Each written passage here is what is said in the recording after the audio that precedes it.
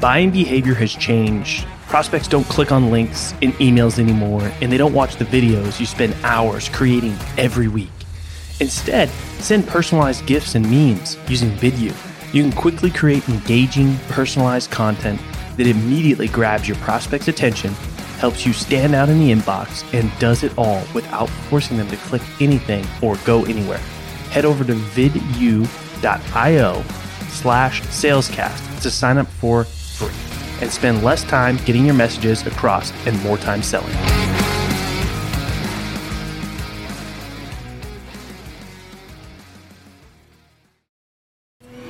Welcome to the Sales Hustle, the only no BS podcast where we bring you the real, raw, uncut experiences from sales change makers across various industries. The only place where you can get what you're looking for to up your sales game.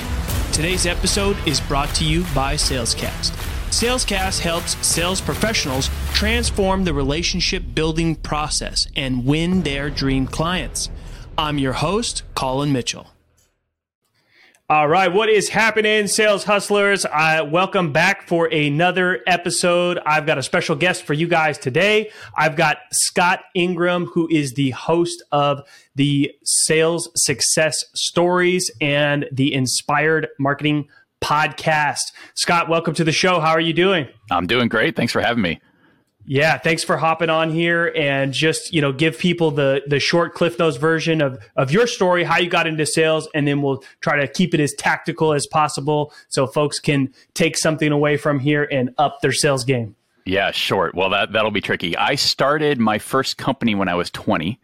And for the Breaking Bad fans, the name of that company was Gray Matter Technologies.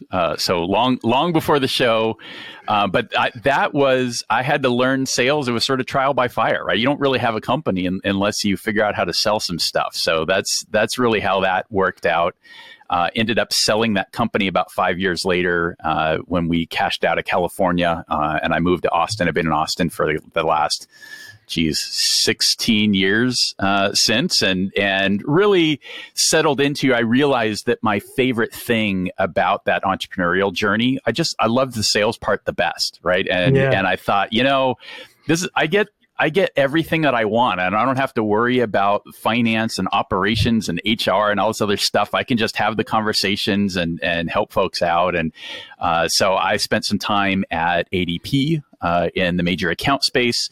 And then really since then, I have been in the marketing technology space. I've gone public with two different companies. I worked with a company called Bizarre Voice. Then I worked with Eloqua. We were public for one whole quarter. And then Oracle acquired us. So I became an Oracle employee for a period of time. And then for the last 5 years, I have worked with my favorite integration partner that was helping me when I was in Eloqua. So been here, still kind of work in that space, but in a professional services firm. So again, I've sort of seen a lot of it, lots of SaaS, lots of technology, but also services, which is a little bit of a different animal, but one that I enjoy a lot because you can do almost anything. My product is some really smart people. So anything that they're capable of doing is things that we can deliver for our clients. So that's the professional background. And then I do all this fun sales podcast stuff on the side. So 2 different sales podcasts. We host an annual event. I've published a couple of books. I geek out on this stuff. It's a ton of fun. Yeah, man, sounds like you're a total sales nerd just like me. And, I too just love the sales hustle of entrepreneurial journey. Sometimes I think it's a lot of, people that are naturally love doing sales and go down that entrepreneur journey can get stuck doing a lot of stuff that they don't like doing and can, easily get pulled away from doing that sales, activity, that revenue generating activity, that relationship building, prospecting, stuff that they love doing. Well, and if you do it right, you can be so entrepreneurial in a sales role. And somebody described it to me as you're sort of your own startup. Like if you look at your employer as your VC, right? And your territory is your company. That's what you own. there is so much that you can do within that. But like I said, there's so many pieces that you don't have to worry about. You don't have to build the dang product. You don't have to run customer success and support and all this other stuff. You just get to focus on the fun stuff. And if you think about it from that perspective, there's maybe you don't have the crazy upside, right? Are you going to become a multi-billionaire by sitting in a sales role? Yeah, probably not. But the downside risk is, like, what's the worst that happens? Like, I don't know about you, my base salary is pretty dang good, and I'm never going to make only that. So it's for me, it's just the right mix. I love it. Yeah. I think that I think you said it, exactly how a lot of people should look at it is, as a salesperson, you can, basically run your own business, especially if you're in a role that has uncapped commissions. Like, why not just, do the most you can and be as resourceful as possible and treat it like you're running your own business. That's it. So you've had, various different roles. What would you say some of the, things that you learned early on in sales that have just really stuck with you? Oh, so much stuff. For me, I think philosophically it's about relationships and just taking care of people, because what invariably happens, especially once you kind of find your spot, right? So for me, that's been marketing technology for, like really the last 10 years. You realize the world is a very, very small place, right? People move around, and that can either hurt you or it can really have a massive benefit to you, right? And it can hurt you if you screw people, right? If you only look out for yourself and you're like, oh, I'm gonna ram this deal, I'm gonna get this thing closed when it's not the right fit for them. Yeah, it's like karma.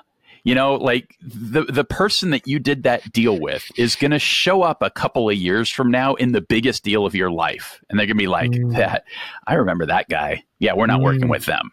Right. But the flip side can happen too, right? You can benefit from being known and building a reputation as somebody that does right by their clients.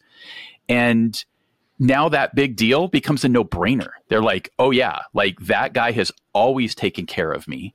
Like I trust them. If they're saying this is the deal, I know that's the real deal. And that's really the way that I have operated, and it has served me extraordinarily well, right? It opens up so many doors to the point where I don't, honestly, I mean, it's going to sound bad to say, I don't do a lot of cold calling and traditional prospecting. Right? Like I've built up enough of a reputation and have enough of these relationships. And I do a lot of work with Oracle, with those sales folks and with previous clients and all these people moving around. And so they're introducing me, they're referring me, they're doing reference calls for me.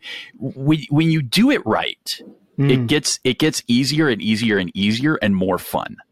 Yeah. There's two parts that really stood out, right? So number one is your reputation, right? Yeah. Like your reputation matters because it can hurt or help you in so many ways. And so, I think one thing that you said is like, are you the type of salesperson that's just going to ram the deal and make it happen, even though you're maybe only 70 or 80% of going to solve what they're looking for? But, you can convince them to go along that journey with you, and maybe the deal churns, right? And then they show up in another deal, your reputation follows you wherever you go, wherever they go. And, sometimes doing the right thing is walking away from the deal, right? Doing the right thing. And you talked about karma, and I'm such a big believer in karma, because not just in your sales activities, not just in your professional life, but even in your personal life, right? Like, are you the same as you are online versus offline? Are you really being real with people? Are you really putting their best interest? Are you really serving at the highest level? And, things come around, when you have a serving heart, or, you really are willing to help people, it does work in your benefit. And sometimes it's not right away or necessarily on your time. Yeah. And it's not just with deals. This impacts your career, right? It's like, what is your reputation? What are you known for? When I came into this role, I was working with another company, and I was just frustrated. And I was in a QBR and this is really small world stuff. So the sales leader who was running that QBR is my current boss. I recruited him to be my boss in the current role. And the only other outsider in that company was my current CEO. And so he saw this frustration that I had in a previous role, and on the spot basically said, Scott, look, like, why don't you let me buy you a few drinks? You can delete that silly email response you were planning to send to this boss that's driving you crazy, and send the email you really want to send, and I'll write you an offer letter tonight. You know, to build that kind of reputation where it was like, oh, shoot, that's right. Like, I do have value. And to have that recognized because we had done great work together, right? So it was a no-brainer for him to say, yeah, I would love to have Scott on my team, right? That's really what comes of this. And it's been an incredible ride. I mean, this is the first time in my career I've been in the same company that wasn't a company that I owned I'm coming up on 5 years. Because it's a great spot. It's the right spot. I'm around the right people. I've got all the right clients. It's an amazing thing. And I've got the freedom, the flexibility, and the support to do all this other fun stuff that I do with the podcast and the summit and all this other stuff.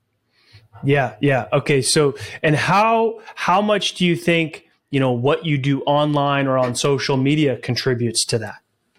So, well, ask me that question in a little bit more detail, because there's a couple of ways I think I could take that.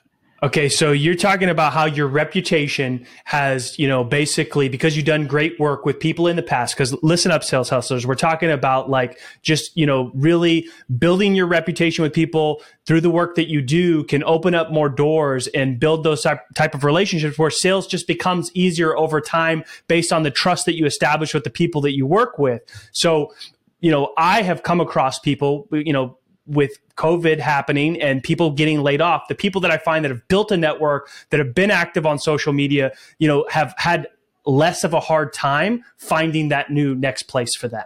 So in that context, how do you think social media plays into building that reputation, in these type of situations that you're talking about? Yeah, I think it's an amplifier. Right. You have to go into it with the right raw materials. Like, your reputation is reputation. Your reputation comes from the work that you actually do, not what you say you do, not just the words that are social media. But when you have that network and you do kind of put yourself out there, it does allow for that to be amplified. Right. So what you're known for then gets just a little bit more traction, right? And it's something that it's another area that I've totally geeked out around. I did a project earlier this year where I talked about the LinkedIn sales stars. I built sort of my own algorithm to find the people who were driving the highest levels of engagement on LinkedIn in the sales profession, and just gathered a ton of tips and a ton of ideas from them to learn what they were doing. And I'll tell you, it has a massive impact, right? But like anything, it's something that you have to commit to, that you have to be consistent about.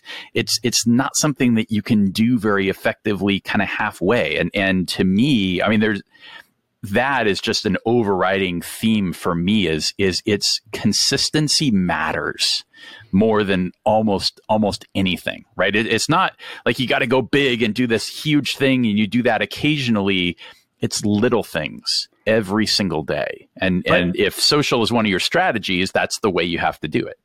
And when you say consistency, I think consistency with the habit, and to kind of go back on what you were talking about, consistency with you are what you're putting out there, right? Exactly. So I think totally. I felt a little like, as long as what you're doing offline matches what you're doing online is important as how consistent you are with the activity itself. Yeah, well, because you have to recognize, like, talk is cheap. Like, what you say in social only has so much weight. It's more what you do, right? And that's why when I started Sales Success Stories, I only interview the top performing salespeople, right? Like, it's only individual contributors, and they have to be either the outright number one top performer in their company, or a joke, I'm willing to settle for the top 1%, because you can say all the stuff in the world, right? But it has more meaning coming from people who are actually legitimately accomplishing and legitimately achieving and have the numbers and the results to back it up. Yeah. All right. So let's talk about this list of LinkedIn superstars that you put together. What was the process for putting that list together? And then let's kind of break down some of the common things amongst these people. Yeah. So the process was about a year ago. I sat down with Scott Leese, who many folks know, especially if you're active on LinkedIn. He's got a gigantic LinkedIn following. Scott is practically my neighbor. He lives about a mile from here, and so we had a chance to sit down and have some coffee. And he basically challenged my approach on LinkedIn. Because to that point, I mean, I'd been very, very active on LinkedIn for dozen years or so before that. But I had always treated it as, this is the way that I manage my network. And I only connect with people on LinkedIn that I actually have some type of relationship with. And he's like, man, LinkedIn has changed, right? The way that you use this platform is different than that. You need to change your approach, and you need to, especially with all that you're doing with the podcast and the other work that you're doing more broadly in the sales ecosystem. He's like, you need to be. This is a platform for you to get your message out. So I started doing that, and again, I became kind of a student of it. It was like, okay, well, this is actually going really well for me once I adopted that approach. And I wanted to learn from people who were doing it even better than that. So I really decided I wanted to do a webinar. I wasn't sure who I wanted to do it with. And I was trying to find, like, is there a more or less objective way that I can measure people are having success on LinkedIn. And what I looked at was essentially their engagement, right? So are they driving a lot of conversation and a lot of likes and a lot of comments and those kinds of things? And so it basically evolved to the point where now I maintain a list of the top 100. We update this about quarterly. I've got the top 100 LinkedIn sales stars that are driving those huge levels of engagement. And we pulled together their tips and this PDF, which is free. So if you go to top1.fm/LISS for LinkedIn sales stars, you'll find this free PDF and the current list of these folks. And there's a lot of little pieces, right? Part of it is you need to understand the way that the LinkedIn algorithm works to some degree, right? You've got to kind of work within its idiosyncrasies, right? Like it's a little bit weird in a few areas. So you have to understand those. But beyond that, I think it really comes down to just being real. Right? Like sharing real human stories and the struggles and just the stuff, right? Like being willing to say the stuff that everybody's thinking, but nobody is fully going out and saying, yeah, okay, this is BS or this isn't working or whatever it is. And just being really constructive about that. And it's just about being super consistent, right? Yeah. None of the people on that list, like, post a LinkedIn a couple of times a month. It's much more likely that they're posting close to daily. If not multiple times a day. Actually, LinkedIn doesn't like that. So really? Yeah, daily is about the max. You can do more than that, but most people, the sweet spot is 3-4 times a week to about every day.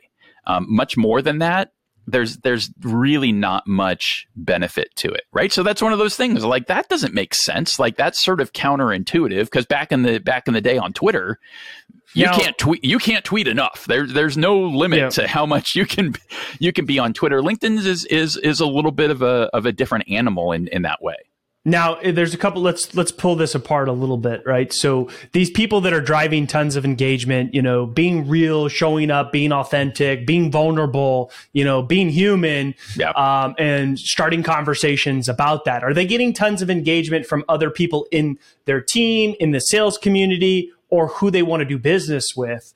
And are they using the tool to be LinkedIn famous, or are they using it to drive revenue, book appointments, and get people in the funnel? Yeah, that's the fatal flaw in my model, right? Is what I can't measure is what happens on the back end.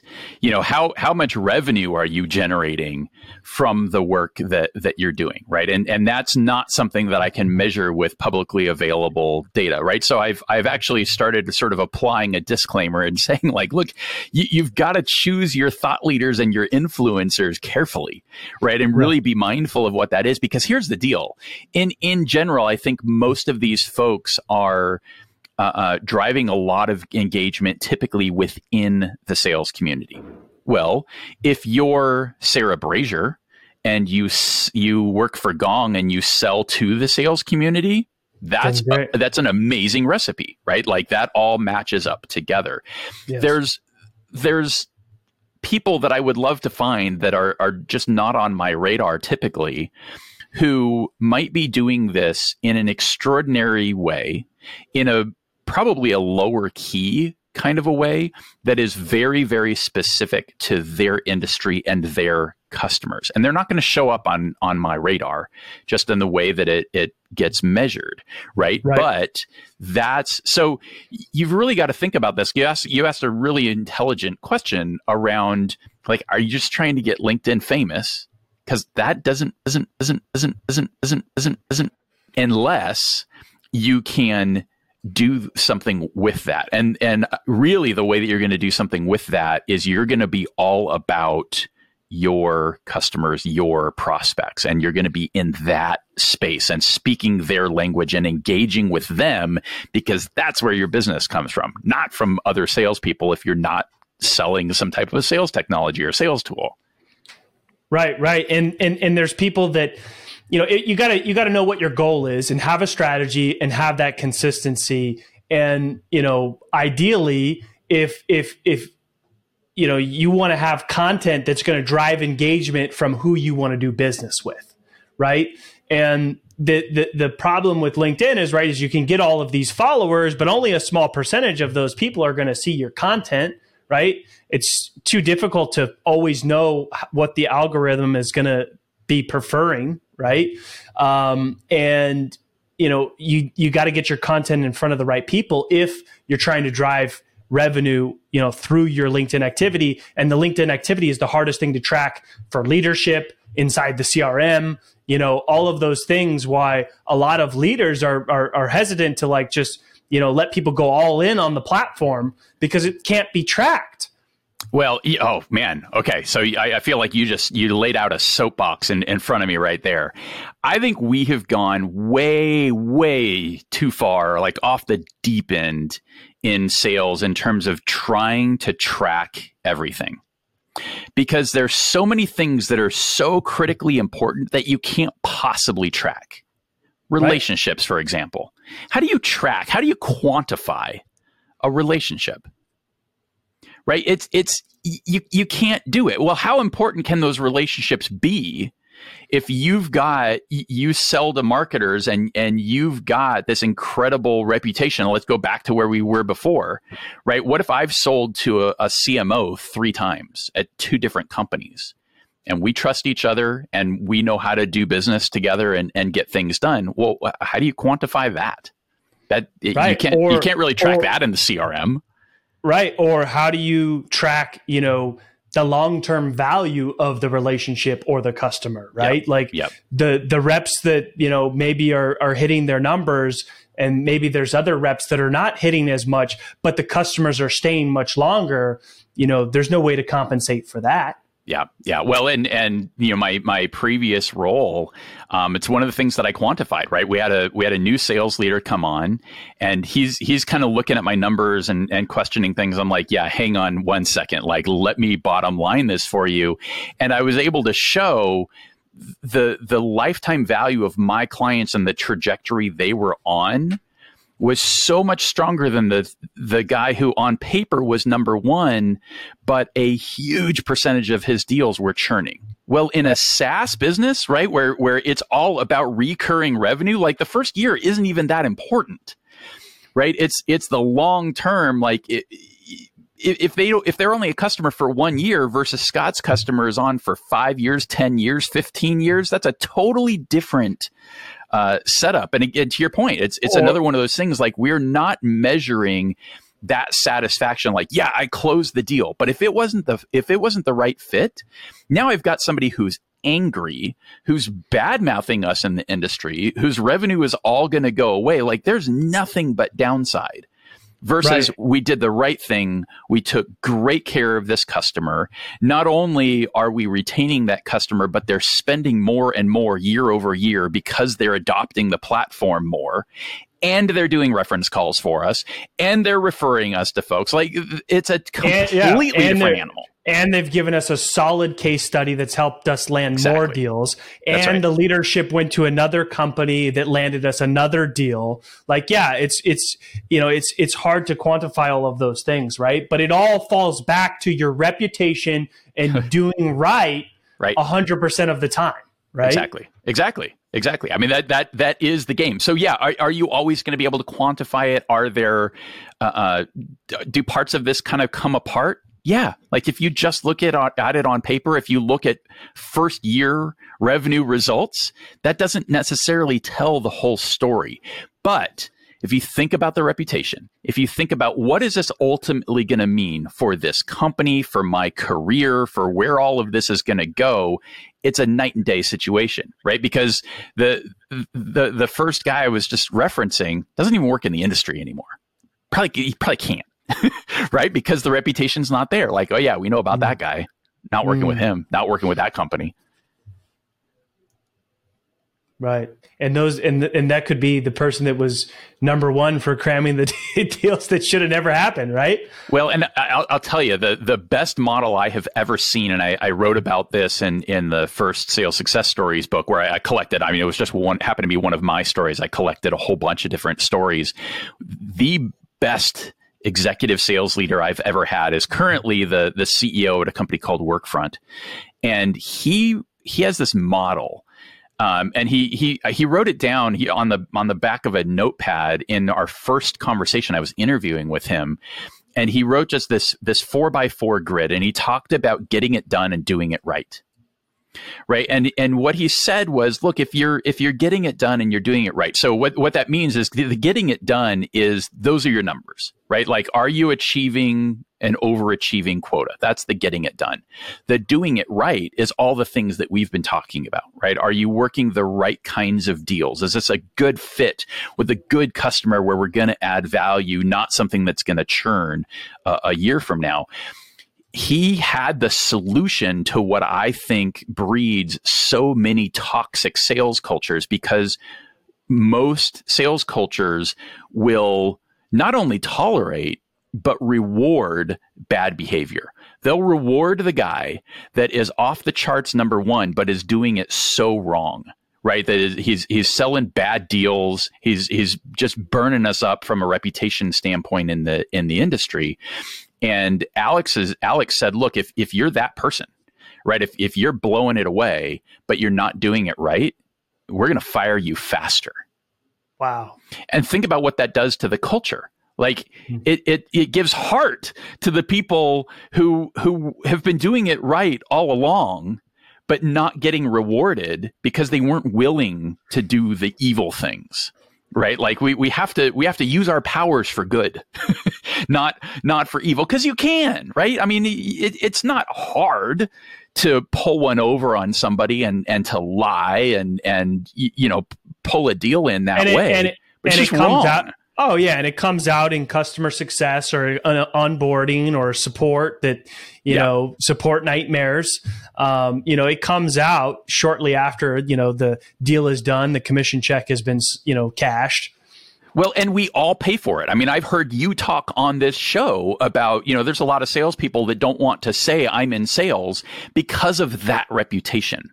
So if you are taking that approach, you're ruining it for everybody. Right. And here's the deal, because we all have these stereotypes in our head about what great sales performance is.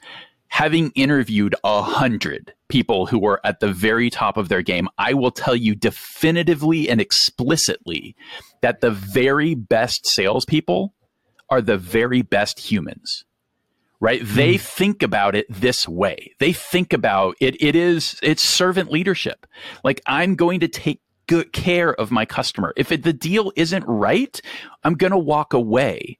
And yeah, that might hurt in the short term, but when you're doing it right in that way, in the long term, you win. And their results show it. They're at the top of their game consistently, quarter over quarter, year over year, because of these types of behaviors. So stop with all the garbage movies and all the like bad reputation stuff that's out there. That is not the reality of truly great sales performance. And you don't see it though, right? Because really, when you're in that type of a process, it doesn't feel like sales. It doesn't feel like you're being sold to. You're being served. And so people don't see it for what it is. And I can tell you firsthand that I've experienced that myself as an evolution of my path of sales, right? When I started early on, it was just hard closing, reeking with commission breath, not caring about the customer, but just caring about getting the numbers, caring about being number one, caring about myself, my own selfish needs. And that's just because of the culture that I was in and what I was taught. And there's a lot of people that still do things that way, but it will only take you so far before you really start to feel crappy about yourself. And you're never going to be at the top or number one, because a lot of being able to show up as your best self professionally is taking good care of yourself personally, mentally, emotionally, spiritually, physically, all of it. The people that are performing at the highest level are taking care of themselves on all fronts, right? And when I transition to just more of a servant, serving, helping others, it doesn't always work out in my benefit as far as like getting the deal right now, but long-term overall, it's so easy. Selling is serving, and and it's, you don't ever feel like I'm pushing or convincing or twisting somebody's arm to pay me for whatever it is that I'm doing. And it just feels better, right? Sales is fun. It's rewarding, right? You get recognized for the fact you're helping people. And I think of myself as an intentional individual contributor, right? I could move into leadership, but I don't want to. Like, I love this spot. There's no way that I could feel this way if I was just abusing people, because it feels bad. Like, it's a recipe for burnout. So, I mean, if you're listening to this and you haven't made that shift yet, I encourage you, I implore you to give this a try. And sometimes in order to do it, you might have to change companies, right? The culture that you're in might be too toxic. The product that you're selling might be garbage.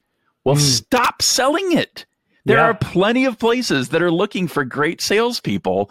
Find something that you can stand behind, that you can believe in. And that's the other thing. If you don't believe in what you're selling, it's really hard to do. But if you do, if you know, like, this adds value, this benefits my clients, here's the results that we see, it's so easy to go tell those stories and to sell. It's just as simple as that. It's a night and day difference in terms of what that experience is. So if you're on the wrong side of that, stop it. There are way too many opportunities to be able to do it right and love sales. Oh yeah, absolutely. I mean, there's so many places that you could go that, are happy to have great salespeople. And, we all know what those things are that could maybe cut the corners to get the deal. And, there's that moment where you're like, should I do this? Should I say that? Should I send this email? Just stop yourself and don't do it, and do that consistently and see what happens. That's it. That's it. It's simple. It's simple. You know, we overthink a lot of this stuff, but you know, when you're doing the right thing and telling the truth and helping people, sales is great for everybody. Yeah. Well, Scott, it's been fantastic having you on here. Really appreciate the conversation, and all you sales hustlers out there, you know, give this one a listen, go back. There's some good nuggets in there, and I'll let Scott tell you where you can find out more about him and check out his podcast as well. Yeah, easy. If you go to top1.fm, TOP, the number 1.fm, that'll you can get to everything from there. So you'll find both the podcast, the summit, the books, all that good stuff. Check it out. All right, awesome. We will include that in the show notes. If you're listening to the podcast, subscribe, share with your friends, and we're listening for your feedback. Thank you for tuning in to this episode of Sales Hustle. Are you a sales professional looking to take your sales career to the next level? If the answer is yes, then I want you to go over to salescast.co. Check us out, and if you feel that you are ready, set up a time to talk with me and my co-founder, Chris. I'm your host, Colin Mitchell, and if you enjoyed this episode, feel free to leave us a review and share the podcast with your friends.